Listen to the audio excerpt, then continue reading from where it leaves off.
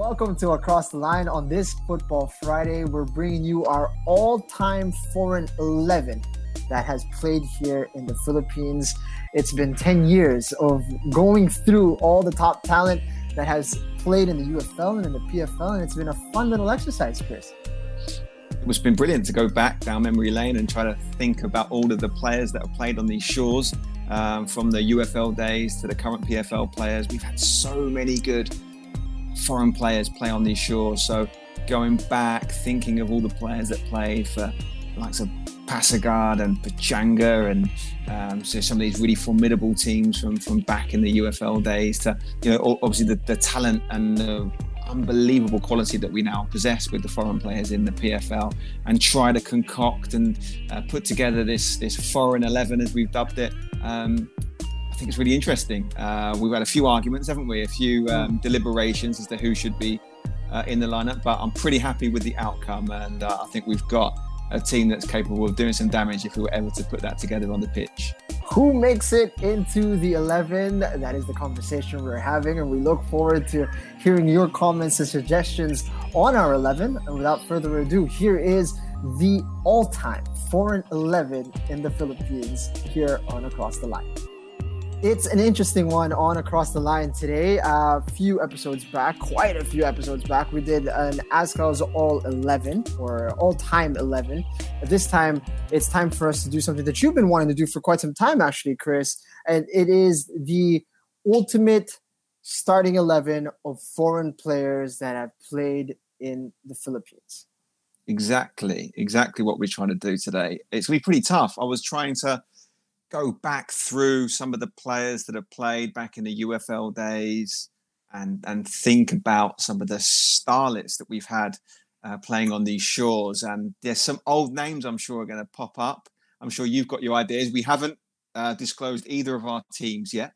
And what we'll do is similar to what we did with the ASCAO 11. We'll have 3 players per position that we will nominate, and then from there we will try to, by the powers of deduction, to come up with a player to fill each of those roster spots. It's been quite an exercise in looking back at all the players that have applied their trade here in the Philippines. And when we look back 10 years, it's the 10-year anniversary of the explosion of the ASCAOs with the Miracle in Hanoi, but just around the same time was when the UFL was starting. And we were starting to see a lot of foreign talent figure out that there was a place for them to play here in the country. And man, they really came out. And some of them have had some very colorful resumes, who have played at high levels in other leagues abroad. And we're lucky enough to have them for a little while. So, man, it was quite a trip down memory lane for me, that's for sure. Yeah, I think a lot of the names that come up are names that I completely forgot were here. I was thinking about some of the players who we'll discuss in a little bit more depth later. And I was like, man, that guy had an amazing career here. Or and there's other ones who are like, wow, he's still here. He's still here. He's still playing, or he's still coaching here in the Philippines, which is amazing, because I came here in 2013 and a lot of these guys were here even before me. So to see these guys, some of them are still in the footballing world. Some of them are kind of working and then have their own businesses, et cetera, et cetera. So it's nice to try to figure out and maybe debate a little bit as to who we thought, the ultimate players from back in the day or even in today's game, and see who can make our dream team of 11 players of foreign nationality. All right, then. Let's get into it. You ready? I'm ready, mate. I've been ready all day. I'm looking forward to this. I love having an argument with you. So any opportunity is great. All right, let's start right at the back. In between the sticks, we need 3 nominees for your best foreign goalkeeper. Would you like to start? Yeah, I'll kick off. Again, there were loads. There were guys like Saba from back in the day. I was thinking about, like, is he going to get in? But he doesn't get into mine. He doesn't get into my top 3. There were so many good goalkeepers that I can think of. And one of the things we have to really unpack is a lot of teams have assigned their foreign slots to goalkeepers, so that there was quite a plethora of goalkeepers to choose from. And I've gone for these 3. I've gone from Roland Sadia, sadly, recently passed away, but he definitely deserves to be in my top 3. Title winner. was an ever present in the Globals lineup for many years. Obviously, did the rounds with some other teams as well. Huge presence, both on the pitch and off the pitch. Huge character. Definitely deserves to be in the mix. I've gone with Matt Acton. I only did a season here, but played under me. Was one of my first signings. Currently now with Melbourne Victory in the A-League. Number one goalkeeper there right now, playing regularly week in, week out. Had a great season for us. Really top quality goalkeeper.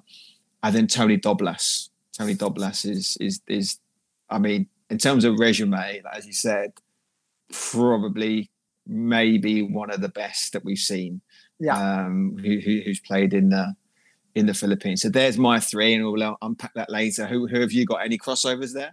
It's a bit boring, isn't it? Because I've got the exact same list. Oh, no. Yeah. Really? Sabo Garmarudi right on the outside. Yeah, and I've got Roland Sadia because best goalkeeper twice in the UFL, title winner.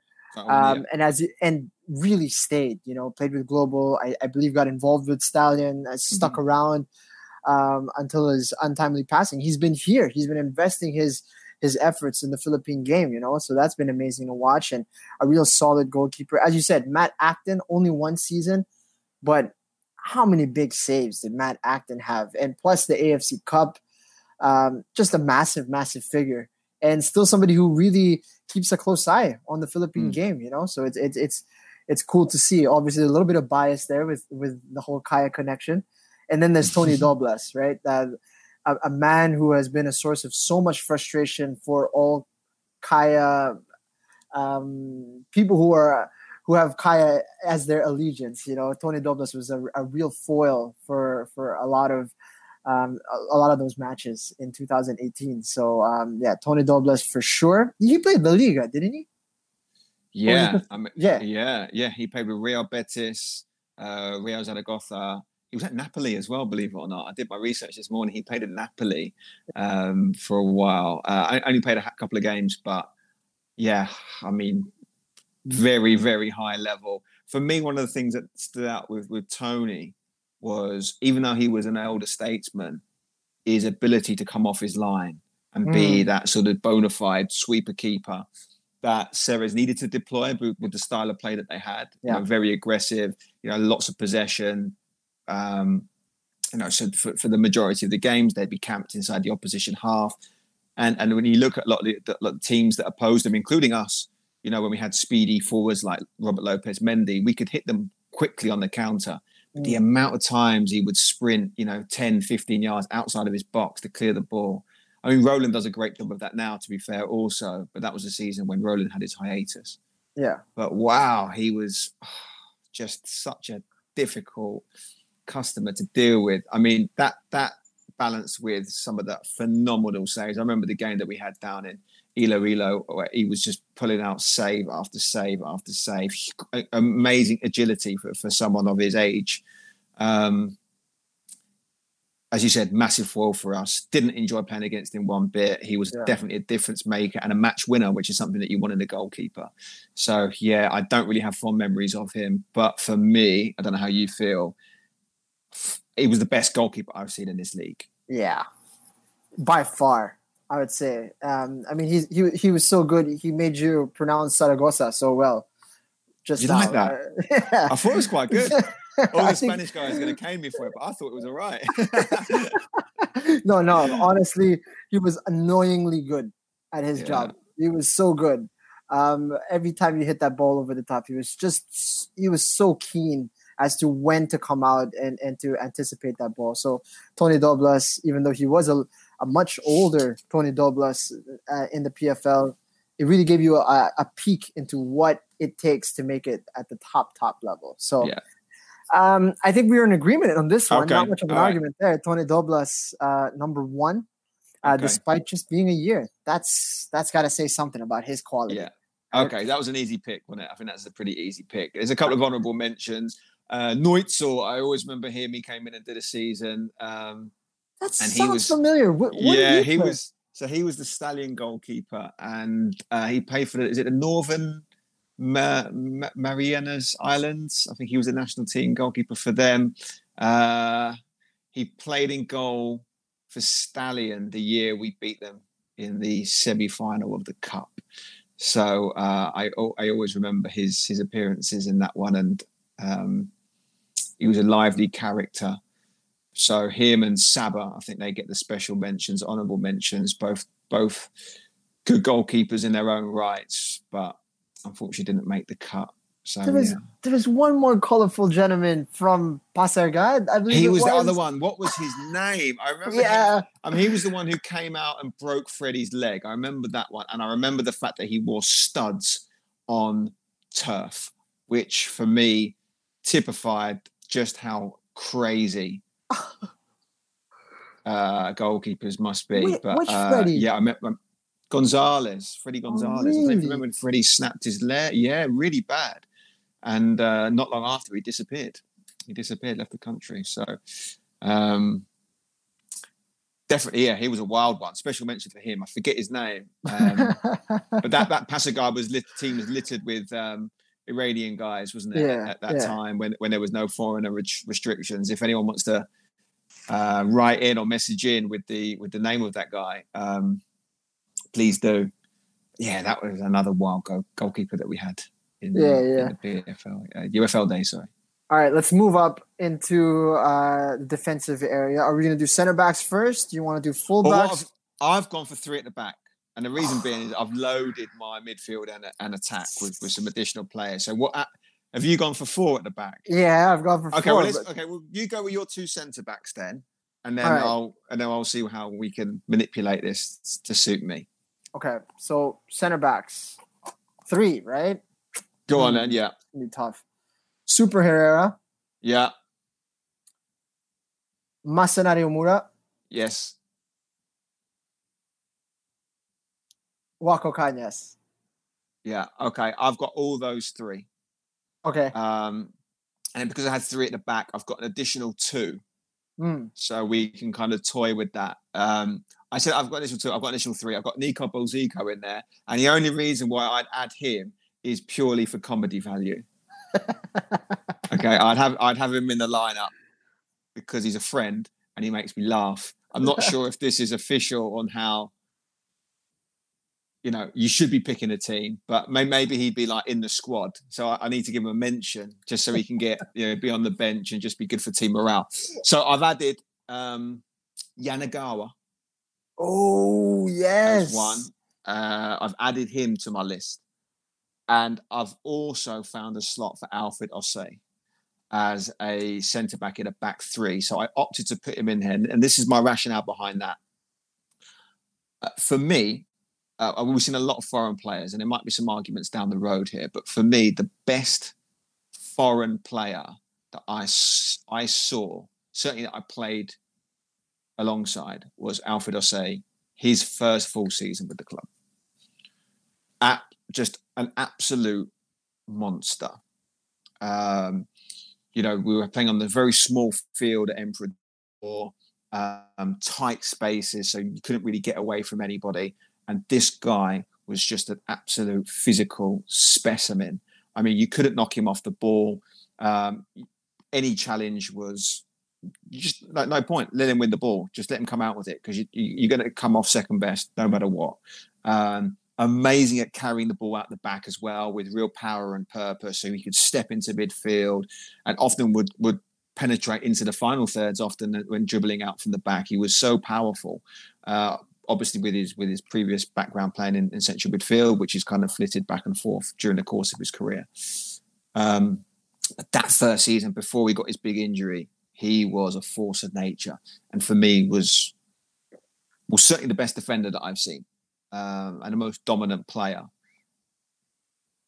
foreign player anyway, on the domestic football scene that first season. So I've reserved a spot for him in that centre back position.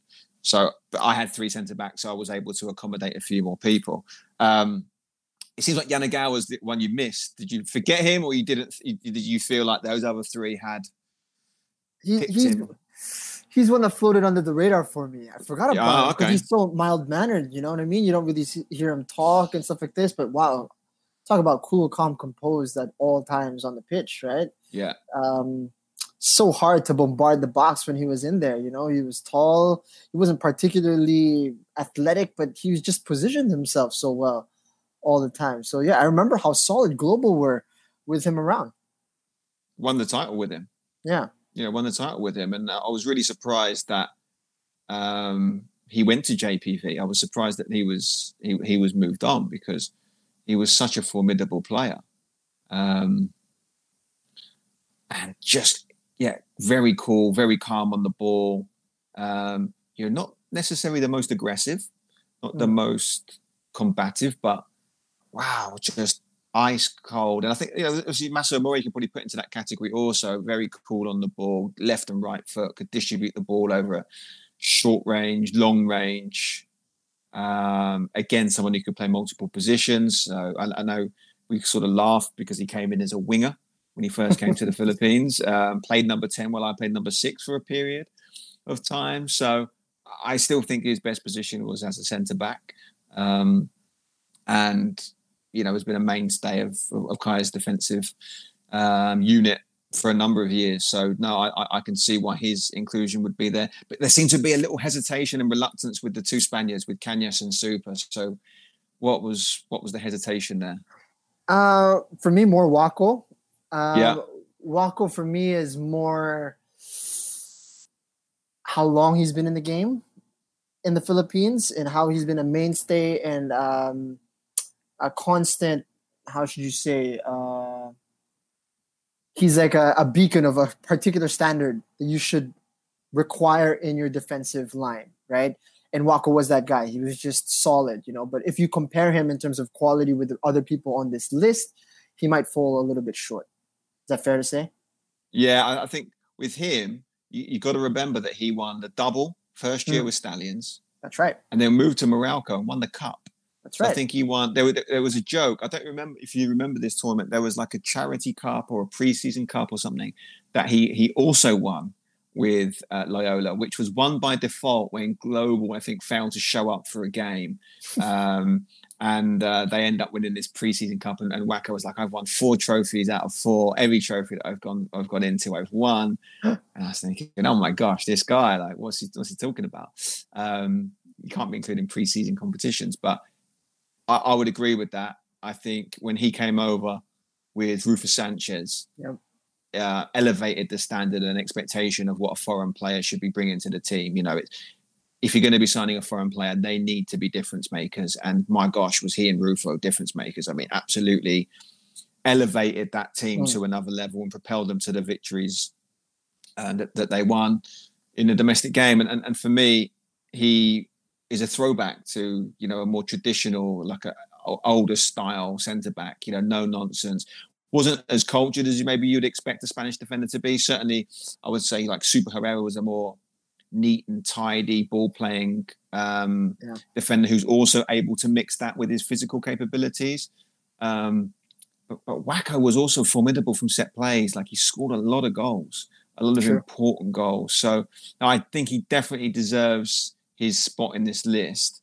And then obviously Super, kind of similar to Tony Doblas. He's been the scourge of Kaya for a number of seasons. I mean, his battles with Robert Lopez Mendy were well documented. I think it's lucky that they're fortunate they're on the same team now. They unbelievable battles back in the day. Yeah. So I guess that leaves us with the awkward predicament of who we're going to select. So I'm intrigued to see what have you got.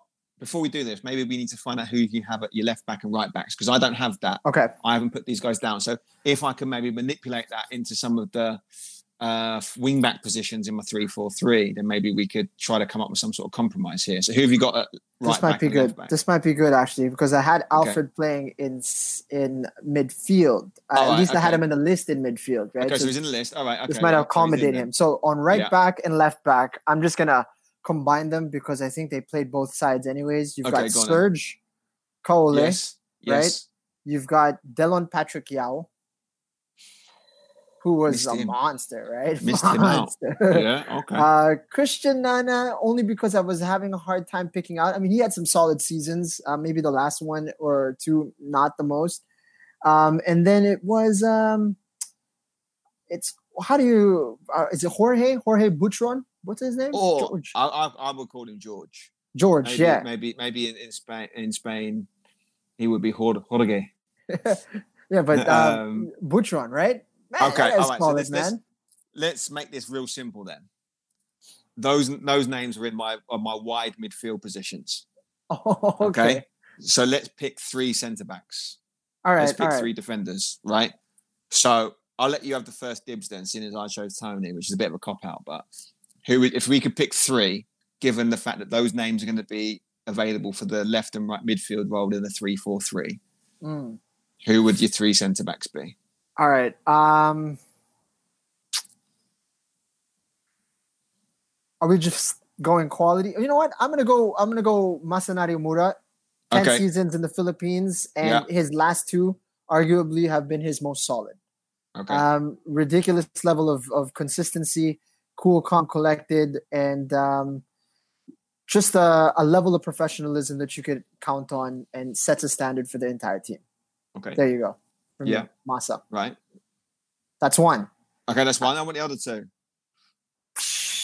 Super. As much as I have been frustrated having him on the opposite side, super, as you mentioned, athletic, tidy, on the ball as well, which is, I think, underrated in his capabilities.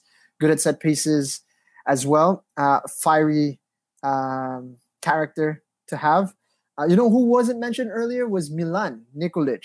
I think he won also with global title right? winner. Yeah. But if Osei is playing in center back position, I would have him only because he's a lot more aggressive bringing the ball out. Yeah. In terms of like stopping play, that's why I liked him as a defensive midfielder. He was so aggressive at tangling himself with the play and stopping the ball. So for me, that would be my 3. Yeah. All right. So you've gone Omura, Osei, Super Herrera. Yeah. All right. I had Yanagawa in there. Okay. And then I had Osei, and then I had Super. So Massa missed out. But Japanese switcheroo. Yeah, just because I felt like we could have 2 big units either side of Freddie, just for that aerial capability. Maybe when you see some of the other selections, you'll understand why I need a little bit more brute force. But I can live with Massa, obviously, being in that pick. So we'll go with that. We'll go with Omura. We'll go with Osei, and then we'll go with Super Herrera. So we'll go with them as a back 3. All right. Okay. All right. So that means we can kind of transition nicely into our midfield line, right? So let's start with our right and left midfield. So we've established we're going to play a 3-4-3, right? And this way we can accommodate more strikers. So better because we've got quite a few of those. So you said Serge Kaoli, you said Nana Christian, and you said George Buttron, which are all in my list also. The ones that I've got down here as additions: Orman Okanaya. Ooh, I forgot about Orman. Right, which I think is a good addition, especially on that left-hand side. Great energy, can get up and down the pitch, versatile, technician, excellent delivery on crosses. I think he would be. I think he'd be one to add to the list for sure. Then on the other side, I've got 2 Korean players. I've got Yan Chan Son, who played at Ceres, also as a central midfield player, also as a right back. But I think as a natural position, he probably is a wing back would probably be his primary position. Obviously left and went to Tampines Rovers, now playing in Canada. But I think he would be one who could add into the mist. And the last one is someone who's completely under the radar, which is Park Yi-young. And I don't know if you remember Park. Park was at Socceroo for a season or 2. And in a wild twist, he is now currently playing in Germany at St. Pauli, which I believe is in the 2nd Bundesliga, but he's currently on loan to another club. But yeah, he went from UFL to Bundesliga 2. Which is a pretty, I think actually he did play in the Bundesliga, so pretty wild, and that is a story that's gone largely under the radar. So they're my they're my six. So Serge Kaoli, Son, Park on the right, and then I've got Orman, Nana, and George Boutron on the left. So, wow. What are your takes on those six? Park Ji-young, man, I completely forgot about him. I did have his teammate on the list because he was the guy who was tearing it up at the time, right? Lee Jong-woo. Lee Jong-woo got me sent off in the cup final, so he's out no matter what. I'm the only. This is the true. This is a true story. My brother and I both got sent off for being headbutted by the same guy. True story. Yeah. Yeah. So he headbutted you and then you reacted? Yeah. No, okay. I went down. Uh-huh. He headbutted me. I went down on the ground. He got yellow card. I got yellow card. It was my second yellow. First yellow was for pulling down Bienve, who dived. So I was sent off. You sent off for flopping? I don't know why I got sent off. Ask Ariel Montana, my best friend. But anyway, that's a long. Yeah, we're sort of digressing. So, but anyway, he's off the list, so you can scratch him off straight away. But yeah, so yeah, Park was someone who kind of went under the radar. I remember him vaguely, but Lee was the one who was tearing it up for Socceroo at the time, scoring a lot of goals. For those who don't remember, at that time there was a lot of Korean and Japanese students that were coming and living in the Philippines for a while. And invariably connections were made between various clubs, not just Socceroo, but they were the one at the time who picked up these two players. And they turned Socceroo from this also-ran to this real free-flowing attacking team that also contained Diego Barrera at the time. And Diego is actually one of the other guys in my list. But they were really... I remember we played them the day after the Clear Dream match, and we won 5-4. I don't know if Ali remembered it. Ali came back from a really long layoff injury-wise, and we won it 5-4. I scored a free kick in like real late in the game to win it. And I was like, wow, they're just relentless going forward. At the back, awful. Absolutely horrific. That is some really bad defenders. And I think Tommy Trigas was in goal at the time for them. But Thomas Trigas, do you remember? Tommy Trigo. Trigo. Trigo. Tommy Trigo, So Tommy Trigo, So, wow. That was a really good team. And Park obviously came to prominence within that group, but I would never have pinned him for someone who'd play at that level. Yeah. We didn't see that one. That wasn't on the cards. Not at that time anyway. No. But then Son obviously went and played for Tampines Rovers. I don't know if you know this story, but Louis Clark actually got the deal there. But didn't pass the medical, and the next player they picked up was Son. So he was the next foreigner in line on their shopping list. But had Louis passed the medical, then Son would never have gone. But another one, multi-faceted utility guy, played a different position, unbelievable energy, up and down the pitch. Again, super neat and tidy on the ball, great facilitator. Great player, absolutely, one of those reliable individuals that any star-studded team, you need a guy like Son in your lineup because you know he's going to be 7, 8 out of 10 every week. And I was glad to see the back of him, to be honest, when he left to go to Singapore, because he was a difficult customer. So these positions that we're filling right now, they need to be somewhat defensive as well, because Son was more of a up and down kind of guy, right? Yeah. Because Louis Clark could play out on the wing. Oh, but he's not defending, is he? Yeah. So, I mean, there's absolutely no defending going on with Louis exactly. Clark. So there has to be some defending capabilities here. We're on our front line here, so we've got to have a little bit of defensive capabilities, and that's obviously ties in quite nicely with having Serge Kaoli in there, who's the guy who you mentioned, because in terms of 1v1 defender, no one's getting past him. No one's getting past Serge. It's not something you savor, having him as a matchup on your flank. That's a tough one.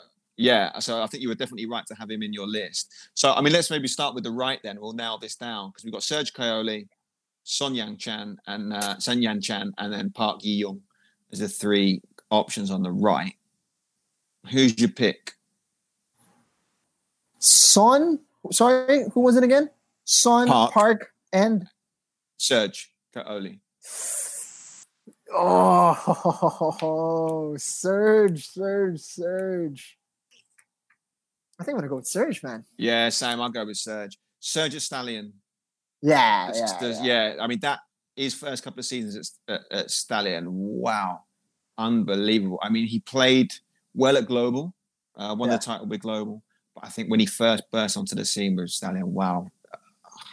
I mean, in terms of energy, you know, he was up and down the pitch, real attacking threat with his pace, but also just defensively 1v1. He was impossible to get past. You know, a real stopper of a right back. So no, I agree with you with that one. I think Serge Coley definitely deserves to be in that right sort of wing back slot.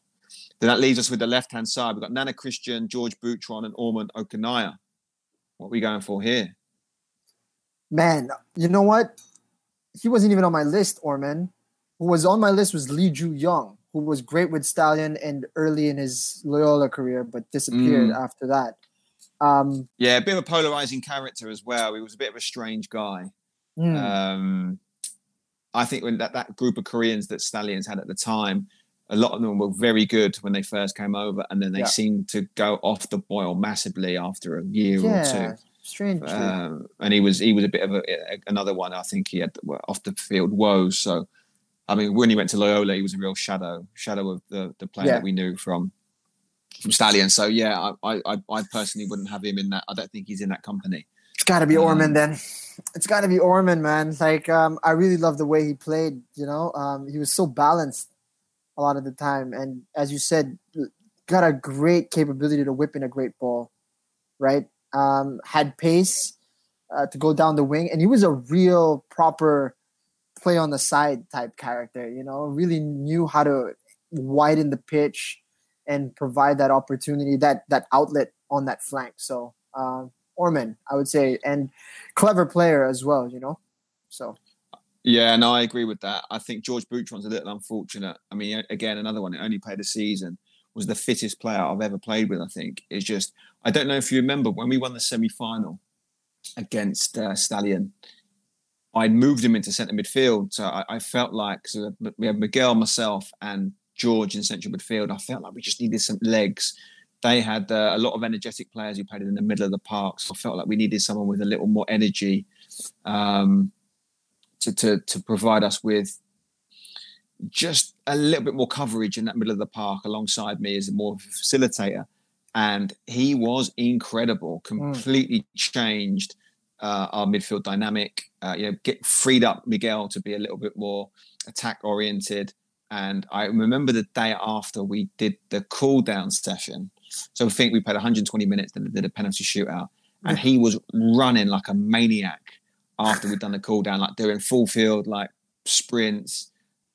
And I was like, George, mate, you need to calm down. He's like, no, I feel amazing. I feel brilliant. I feel fresh. And he was always like that. He was just a freak of nature, super fit. And I think had he had a bit more time here, I think he would have been able to stamp his authority on the league. But he obviously came at a time when AFC regulations were starting to become a little more stringent, and thus, we couldn't afford to, keep him on. Whereas the season before, it was, we had 4 slots, but we had 6 or 7 foreigners, and we could just interchange which ones we had on the roster. So it's a shame, really, because I think he could have been a really big player for us, and he was a really good character to have around the squad. Really fiery, really feisty. We had a few run-ins on the training ground, but great player. But I think I agree in terms of quality. I think Orman really. I had a bit of issue with Orman because when he first came, I remember someone reckoned that he was the best centre midfielder in the league, which would have been sort of 2014, 2015, because when he first came in, he played in central midfield, and I wasn't having none of it. So I was pleasantly surprised to see him when he came up into the top flight. He was operating more on the wing. But no, I think he was, again, another one versatile. He could play left wing, he could play left back, in central midfield. He just had a good footballing brain, and another one, great attitude. I think he'd be great to have in any team. So, no, I would agree with that selection. I've got no issues with that one. So that leaves us with the two wide positions filled. So we've got to nail down. I've got 2 central midfielders. I think this one could be. Jesus, this is going to be a tough one. So I've got my 6 names down. Who have you got on your list? All right, I'm just going to run through them real quick. Yu Hoshide. Yeah. I had Alfred in there, so he's off that list. Okay, so he's off. Yeah. Hamed Hajimari. Yeah, I'll go Hamed, right? yeah. He's got to be on that. I've got Hamed, yeah. Takashi Odawara, I think, needs to be on that list. Yeah. Guy who had a couple pretty damn good seasons with Pachanga, Davide Cortina.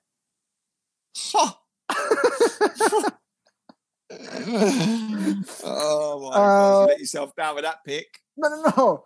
Based on, come on, man. Go on, no. You keep going. Remember Cortina? You remember Cortina, right? Oh my gosh. 2013 UFL Cup winner Bobe Park, still in the country, by the way, coaching. Yeah, good player. Yeah. And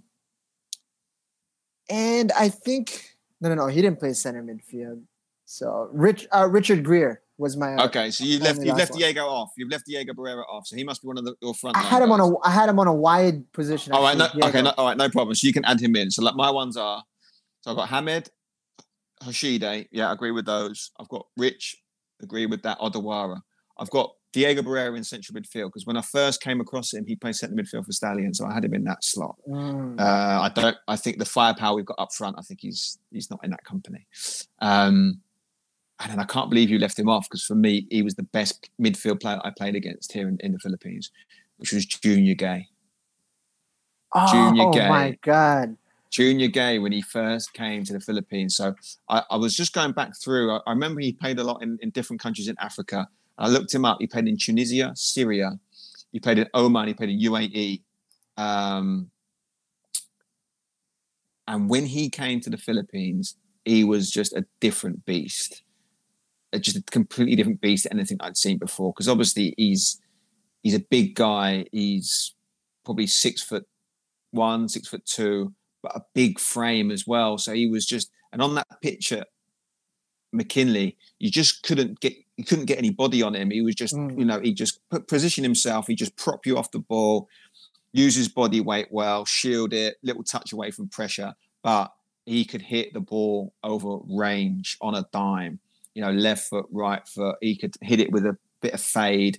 He could whip a ball in behind the back line. He had everything. He was so cultured, and he was nothing like any other midfield player that I played against in this league.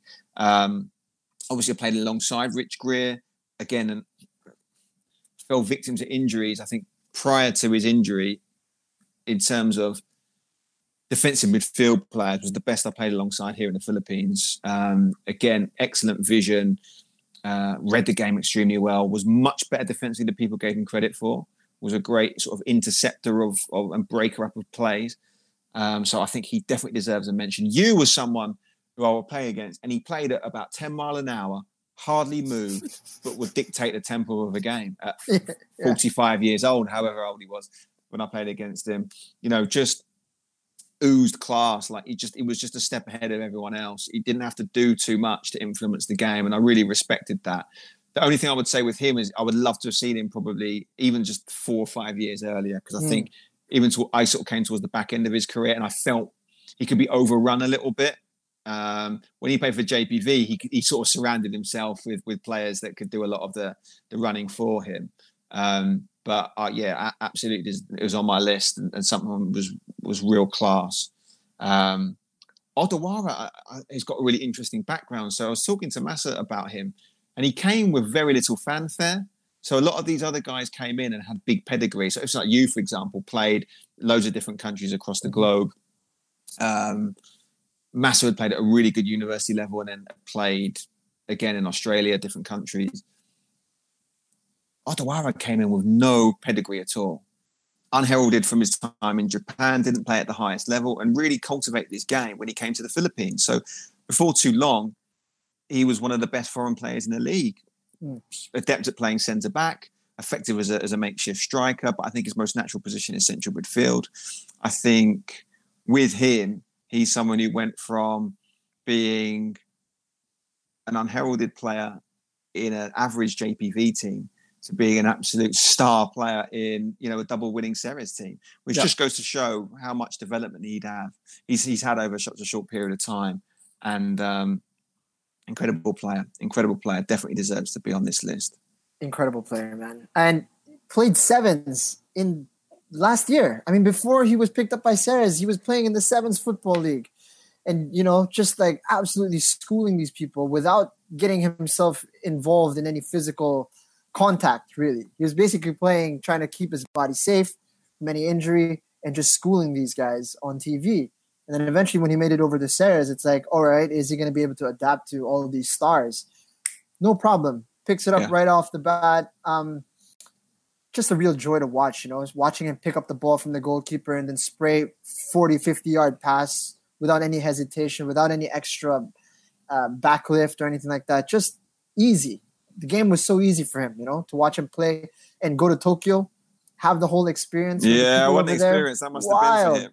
Wild. So he's definitely, as you said, grown over the last 2 years and has become one of my favorite players to watch, hands down. Takashi Odawara. So for that, I would say pretty safely. Should we put him in the list? I mean, he's... All right, I have him. I mean, we've got, for the attacking midfielder spot, we've got Diego Barrera, who you've obviously said you might have him in one of the attacking positions, so we can add him in later on in that list. And then Hamed. I mean, one thing about Hamed that would always surprise me was the fact that even in a crowded penalty box, he would just emerge with the ball. He'd... Based on his futsal background, he was just able to manipulate his way out of very tight spaces, and then just bang! All of a sudden, he's in front of the goal and he'd score. So for me, he was one of those guys that, especially that sort of Pachanga team of the early sort of 2013-14 season, early UFL days. He was the sort of the pin-up boy for that team, and they were a very, very good side. And another one who stayed here in the Philippines to live his life here. So I definitely think he deserves his name to be on this list and be mentioned with these other players. Infuriating character to play against, but super nice guy off the pitch. Yeah. And he's definitely deserved to be in the mix. Definitely. When you say polarizing, his teammates also, they want to get the ball off him. They want him to pass the ball. Sometimes he doesn't like to do that as often, but a player that perhaps you take for granted, he's been here for like almost a decade. Yeah. He's just been a constant, and when Mendiola came to the picture in the PFL, he was there, and you can see he's still scoring goals, still able to contribute to the game. So yeah, Hamed, definitely a fun character to have around. Honorable mentions, perhaps, on that Pachanga team that you mentioned. You had Super Cheyenne, right? How do you say his name? Jafar Destiny. Yeah. It was a difficult one to say. Yeah. Reza, the guy with the left. Right? Wow. The guy, if his knee wasn't messed up, man, that guy could play. Reza. He had an absolute sledgehammer left foot. Yeah. Those are the trio, right? The Iranian trio, those three. So amazing group of players that they were able to put together, and the entertainment value of that Pachanga side, playing a high line, taking Loyola all the way to the edge in that 2013 UFL Cup final. That Pachanga side of Coach Noel Mercaida, by the way. That was quite a side. Definitely a formidable one. So those guys need to be mentioned, but it's going to be quite difficult to pinpoint who you want in that attacking slot. Is it Diego? Is it... Takashi, I think more of a defensive, right? So would you like Diego, Hamed? I think those are the two that we're choosing from, or is it not? I'm going to go Junior Gay in there. For me, he was the best player that I played against in the league in central midfield.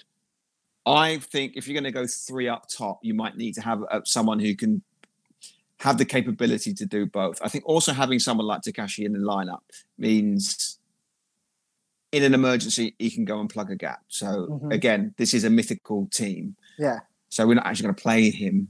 But I feel as though the combination of a Junior Gay and Odawara would complement each other quite well. I think physically as well, that is a formidable pairing. Yeah. Both strapping guys, both not afraid to tackle, but both have offensive flair and, very good technicians. So my two picks would be Junior Gay and Takashi Odawara. All right. I'm all right with that. That works with You me. happy with that? Yeah, you're gonna stick. Yeah, okay, cool. Well, yeah, That's because it. Junior Gay perhaps is the one that I didn't get. Wasn't on my radar as much. How have you forgotten about him? I don't know. Maybe I didn't get a chance to cover enough Stallion games, or I don't know. That's Absolute a strange baller, one. that guy. Yeah. Baller. Strange one that I missed out on him. Yeah. Okay. I feel it's so strange that you is missing out on this list. How many titles does he have? Transformation of, Global was basically pinned around his capability as a midfielder. First Japanese guy in the Philippines to play at a high level, but as you said, perhaps just a little bit over the hill when his time was here in the Philippines. But man, even at his riper age, he was able to spray the ball around, huh?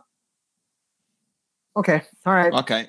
Well, who do you want to replace? You want to? Yeah, maybe. I think special mention.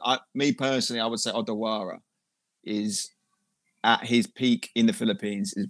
Is at the moment, but better than at peak Yoshide in the day. That's from what I have observed. So, if you want to change that, that's up to you. Seeing as he's involved with the club, and you might get some pelters if you don't include him. Is that what it Absolutely is? not even under my consideration. Okay. Yeah.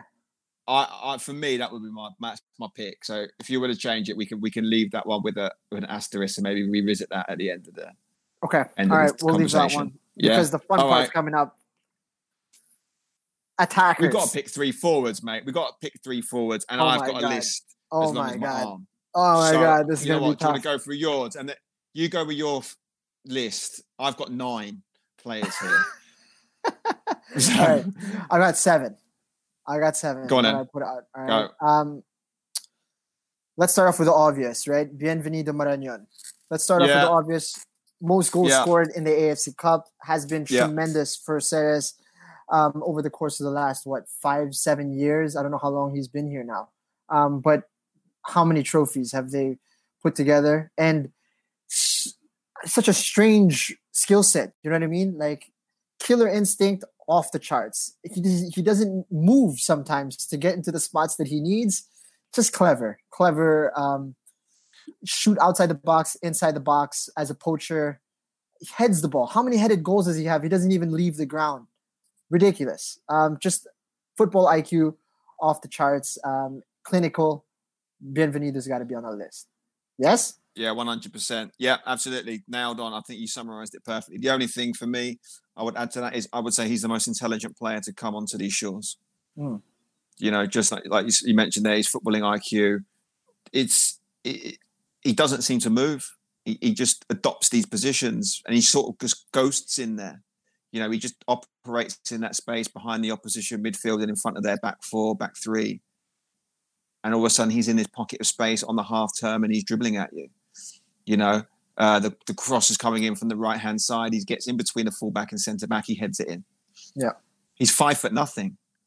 So his anticipation, his awareness, his ability to adopt these very difficult positions to pick up. For me, he's the most intelligent player that I've seen, and allied with his finishing capabilities. I mean, clinical.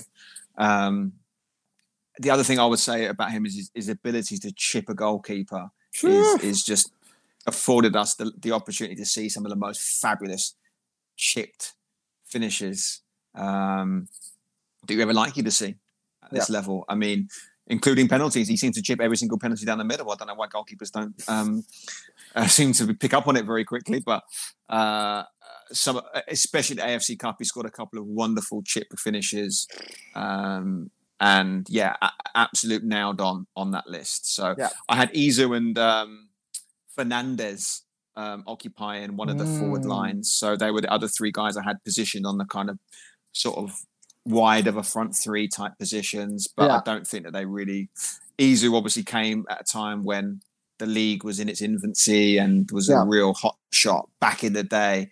And then obviously as time wore on, his influence wasn't as prominent as it was when he first started out. If we made this list in 2015, nailed on. Izu El Habib on that list, But it's 2020 and it's been a while. Of real high profile. Yeah.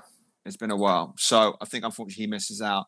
And then for his incredible goal scoring record, Fernandes did a great job with Ceres. But I just feel as though, you know, when you're looking at Bienve and his return on goals, and the level of consistency that he's done it, plus his all-round game is, I would say, better than Fernandes. I would have him. I would have him in the list for sure. Right. Do you remember Milad had one season, but it was a spectacular season with Global. They won. Begandom. Begandom, man. That guy was a killer too, huh? But only one season. Just somebody to spark some memories. But okay, so Bienve, obvious. Yeah. Obviously, we got to mention Rufo Sanchez, perhaps honorable mention. Had an incredible. So I've got three on that. Yeah, I've got the three on the central striker position. So I've got Rufo Sanchez, Mendy, and Jordan Minter as my sort of strikers. So do you want to start? So I'll cut you off with Rufo, but yeah, Rufo, go ahead. Well, what an impact he had, right? When Stallion won the double in 2013, Rufo was central to everything they did, right? It was just an absolute killer. So Rufo Sanchez was equivalent to goals and excitement, and you were always excited to see what Rufo was going to come up with. So he was an absolute killer, but then, you know, he got dragged into a transfer battle, which dragged out and it became ugly. And then by the time we saw him again, he was part of a Global side, and it wasn't the same Rufo anymore. It wasn't the same Global.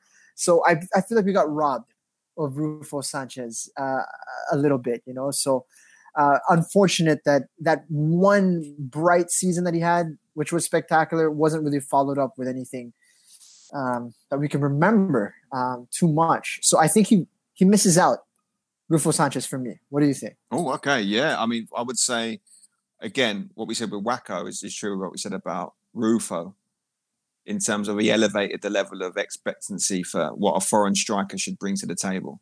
You know, you've got to be a goal a game. Yeah, that was really what it was. You got to be averaging a goal a game in this type of league. And he delivered, and some. So, you know, I think he obviously went off and played in Southeast Asia, different countries, but the best seasons that he had were here with Stallion in the UFL. And it was a privilege to watch him, because I think at his peak, he was a top level striker. So I would have him in there for sure on the list, but maybe I think we're talking about Jordan Minter and Robert Lopez Mendy in competition. I think they just had in terms of body of work, they did it for a longer, more sustained period of time.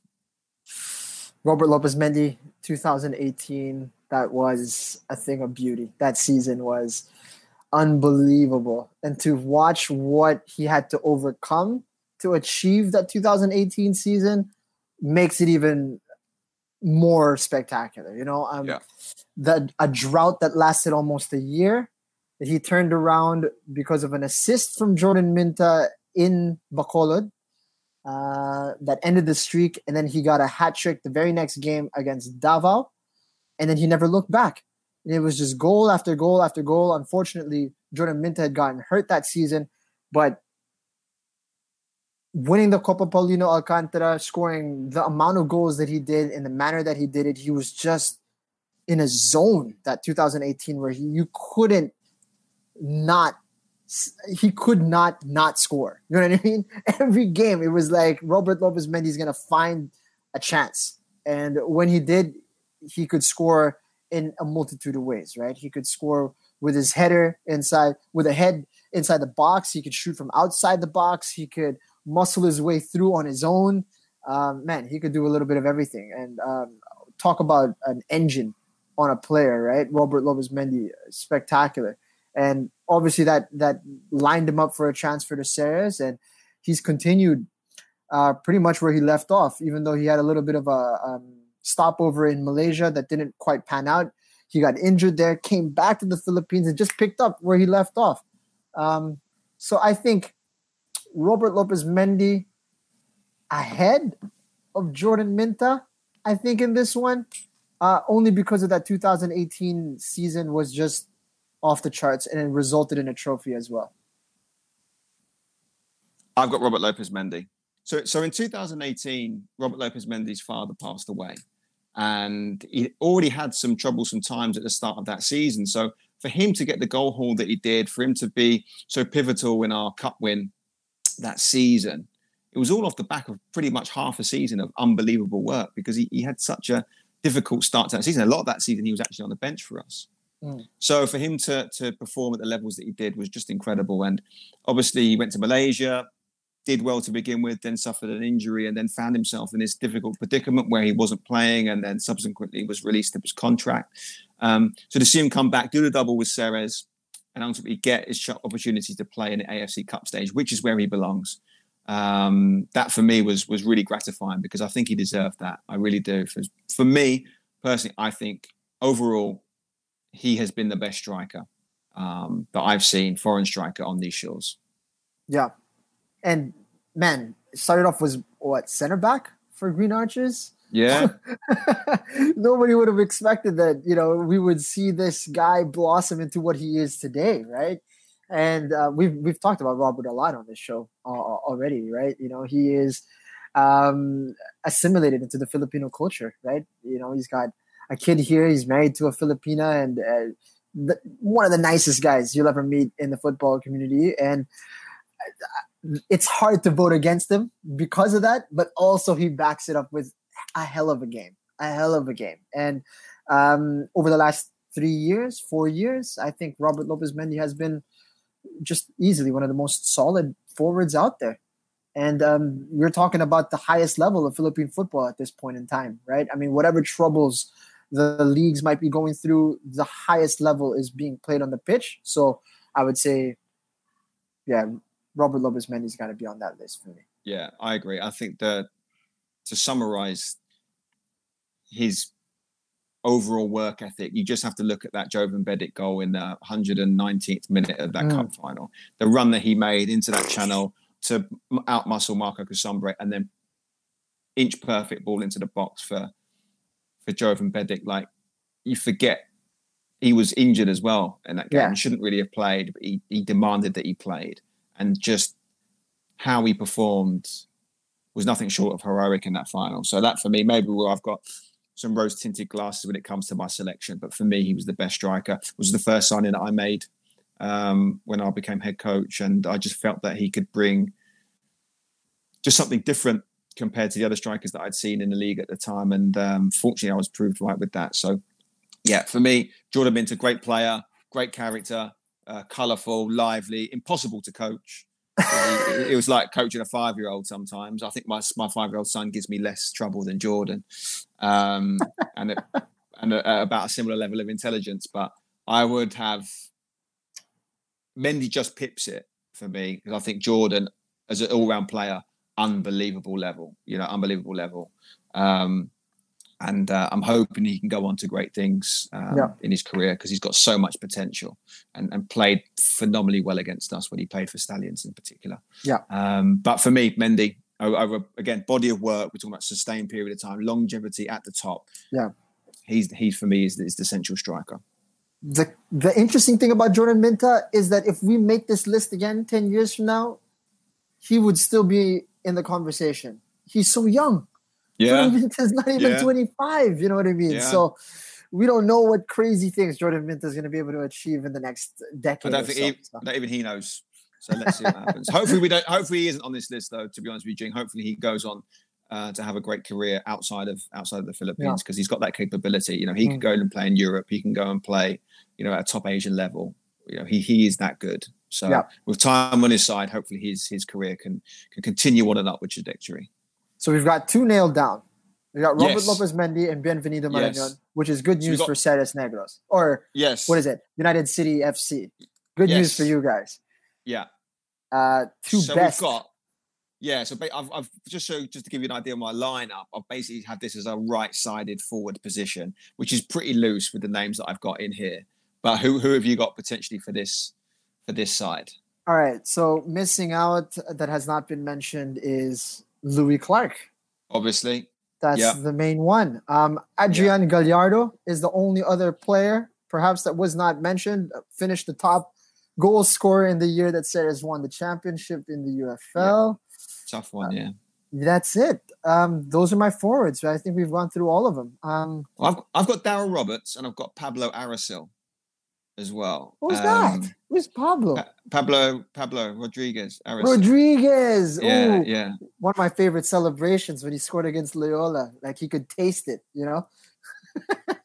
Yeah, Pablo, good guy too. What a finisher. Again, another one like Bienve, but just obviously with the physical element to add in, but did not move. Yeah, I mean, if the ball wasn't right at his feet, he wasn't interested. Infuriating to play with at times, was one of the worst trainers I've ever seen.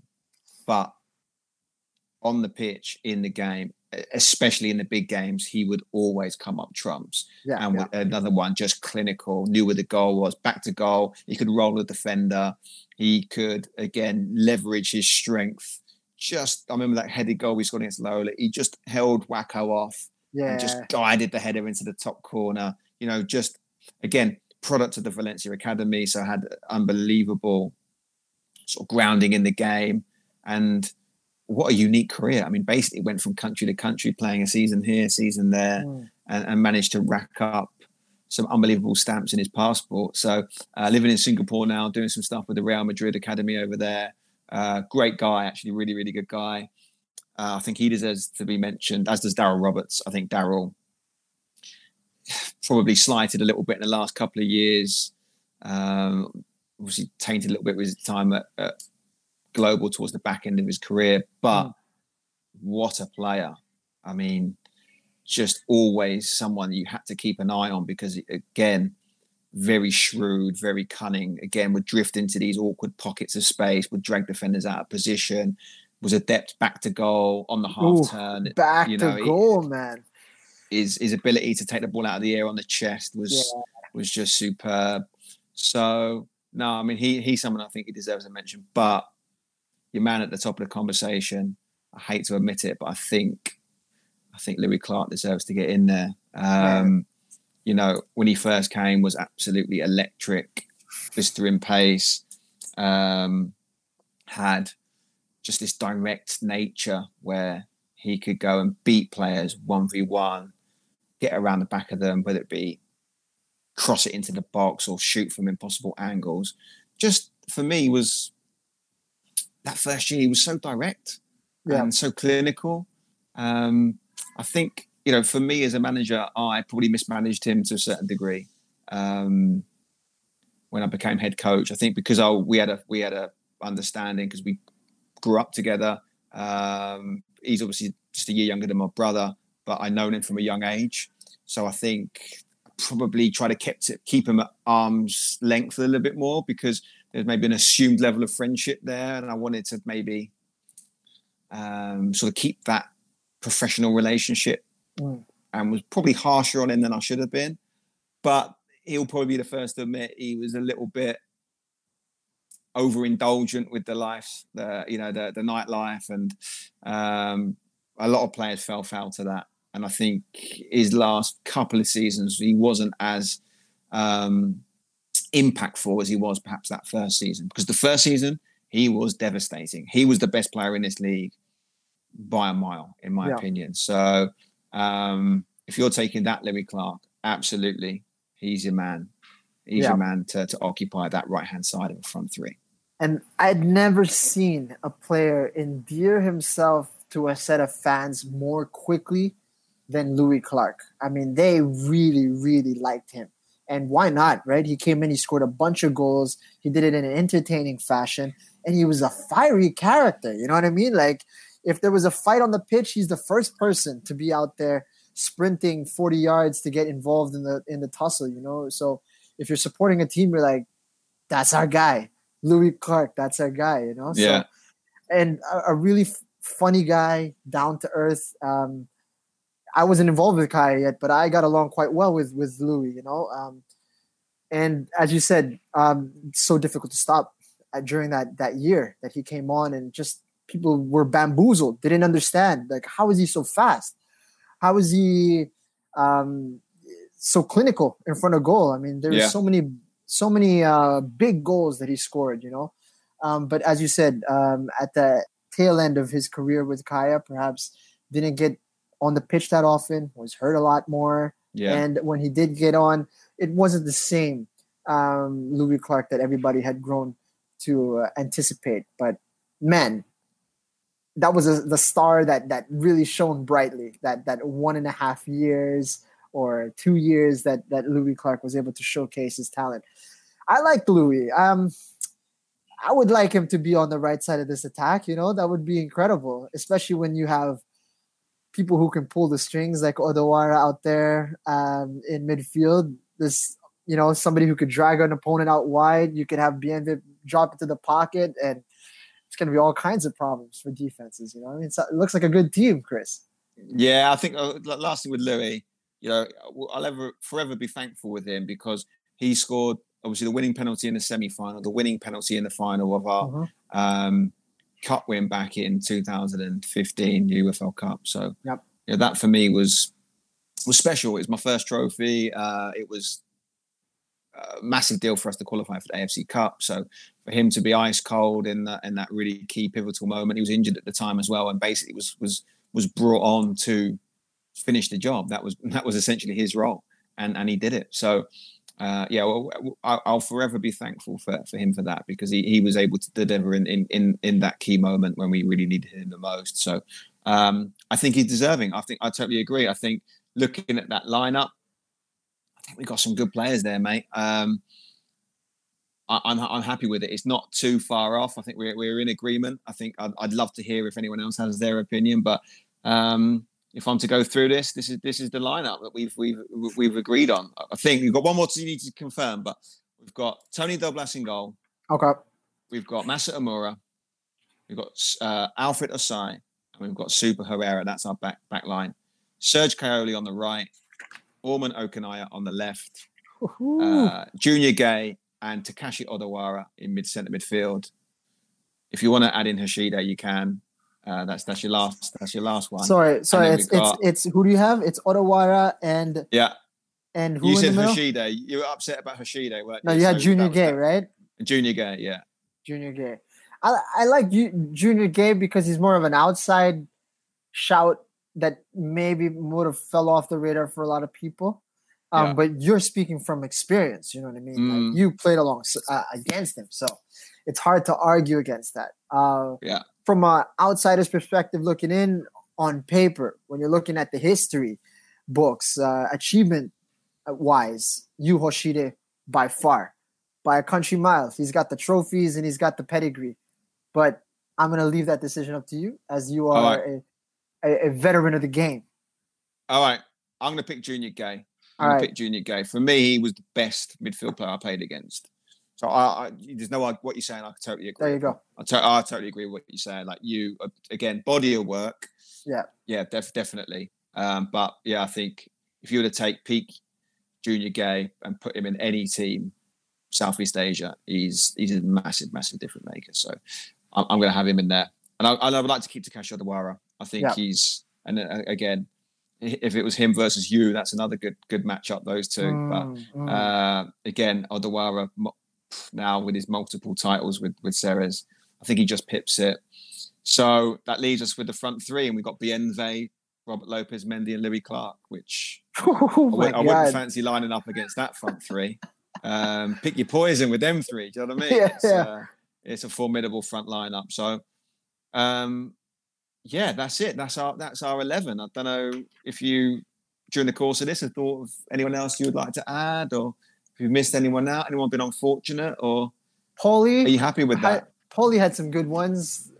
What's his name? Carlo? Yeah, Paulie. Yeah, but probably not on the list. But yeah, just thought I'd throw him out there. But other than that, I think we covered all the individuals that need to be mentioned. Who would be coaching this side? So what we're saying is it's got to be a foreign coach. It's got to be a foreign coach, right? Well, Risto would be the obvious choice, wouldn't it? Yeah. Maybe we get Yu Hoshide to coach it then. So there's quite a few Japanese boys in there, and then we get him. Player coach. He loved the player coach role. So maybe we have him as the coach then. Yeah, I like that. Yeah. Maybe that's one way we can shoehorn him into this group with Nico Bolzico, our bench man, to keep the entertainment value right up there, and maybe get some fans in. But what would you reckon? Is that team winning the UFL? or PFL? Man. What do you think? That's a tough one. Yeah. I'd say. Yeah. That's a pretty solid team, man. It's tough to play against that one. It's a pretty good team, mate. Yeah, it's definitely going to be a matchup for any title contender, that's for sure. Yeah, I like it, mate. I like it. Oh, mate, that's been fun. I've enjoyed that. I think it's funny how, like you said, both of us had to rack our brains to try to figure out who would be in this list. But actually, barring one or two who sort of snuck past us, the majority of the superstar players are still etched in our memory. So that's quite nice. And it's nice to see that some of the guys, like I said, right at the beginning, some of them are still here plying their trade. Some of them moved on to bigger and better things. Some of them, this was their peak and were unable to find that level again. But I'm happy with this lineup, G. I'm happy with this 11. I think, we get really caught up in trying to figure out where the next homegrown talent, where is the Filipino talent going to emerge in the leagues that sometimes we take for granted. The foreign players that we have here and that we've been blessed with, there's been so much to enjoy in terms of the quality that they bring, and they're all on their own journeys, Just Takashi, guy, and 100% deserves to be on this. I think we gotta treasure the foreign talent that we have here on our soil as well, and we hope you guys enjoyed this little walk down memory lane. If you guys have any suggestions or feel as if there needs to be a little bit of editing done on this list, and we definitely love to hear your thoughts on the conversation. Who's in your all-time 11? We'd love to know. Hit us up on Facebook, Twitter, or Instagram with your suggestions. And if you enjoyed this episode, please do subscribe on our YouTube, Spotify, and on Apple Podcasts. This is our all-time foreign 11 in the Philippines. Any last words, Chris? That's it, mate. We'd love to hear some of the fans' perspectives. Maybe they've got some ideas. Maybe I remember seeing the old Ceres team back in 2013 where they had, some of the real old school Japanese and English guys, students who used to come down and play. Maybe they've had some obscure names that they want to add to the list. I'd be really interested to hear what some of the listeners, some of the viewers have as being in their all-time foreign 11. And we're open to the debate. We're always interested to hear what people have to say. So if you think we're wrong, message in. We'd love to hear from you. We'd love to see your all-time foreign 11 as well. We look forward to hearing from you. But that's it for us on this Football Friday.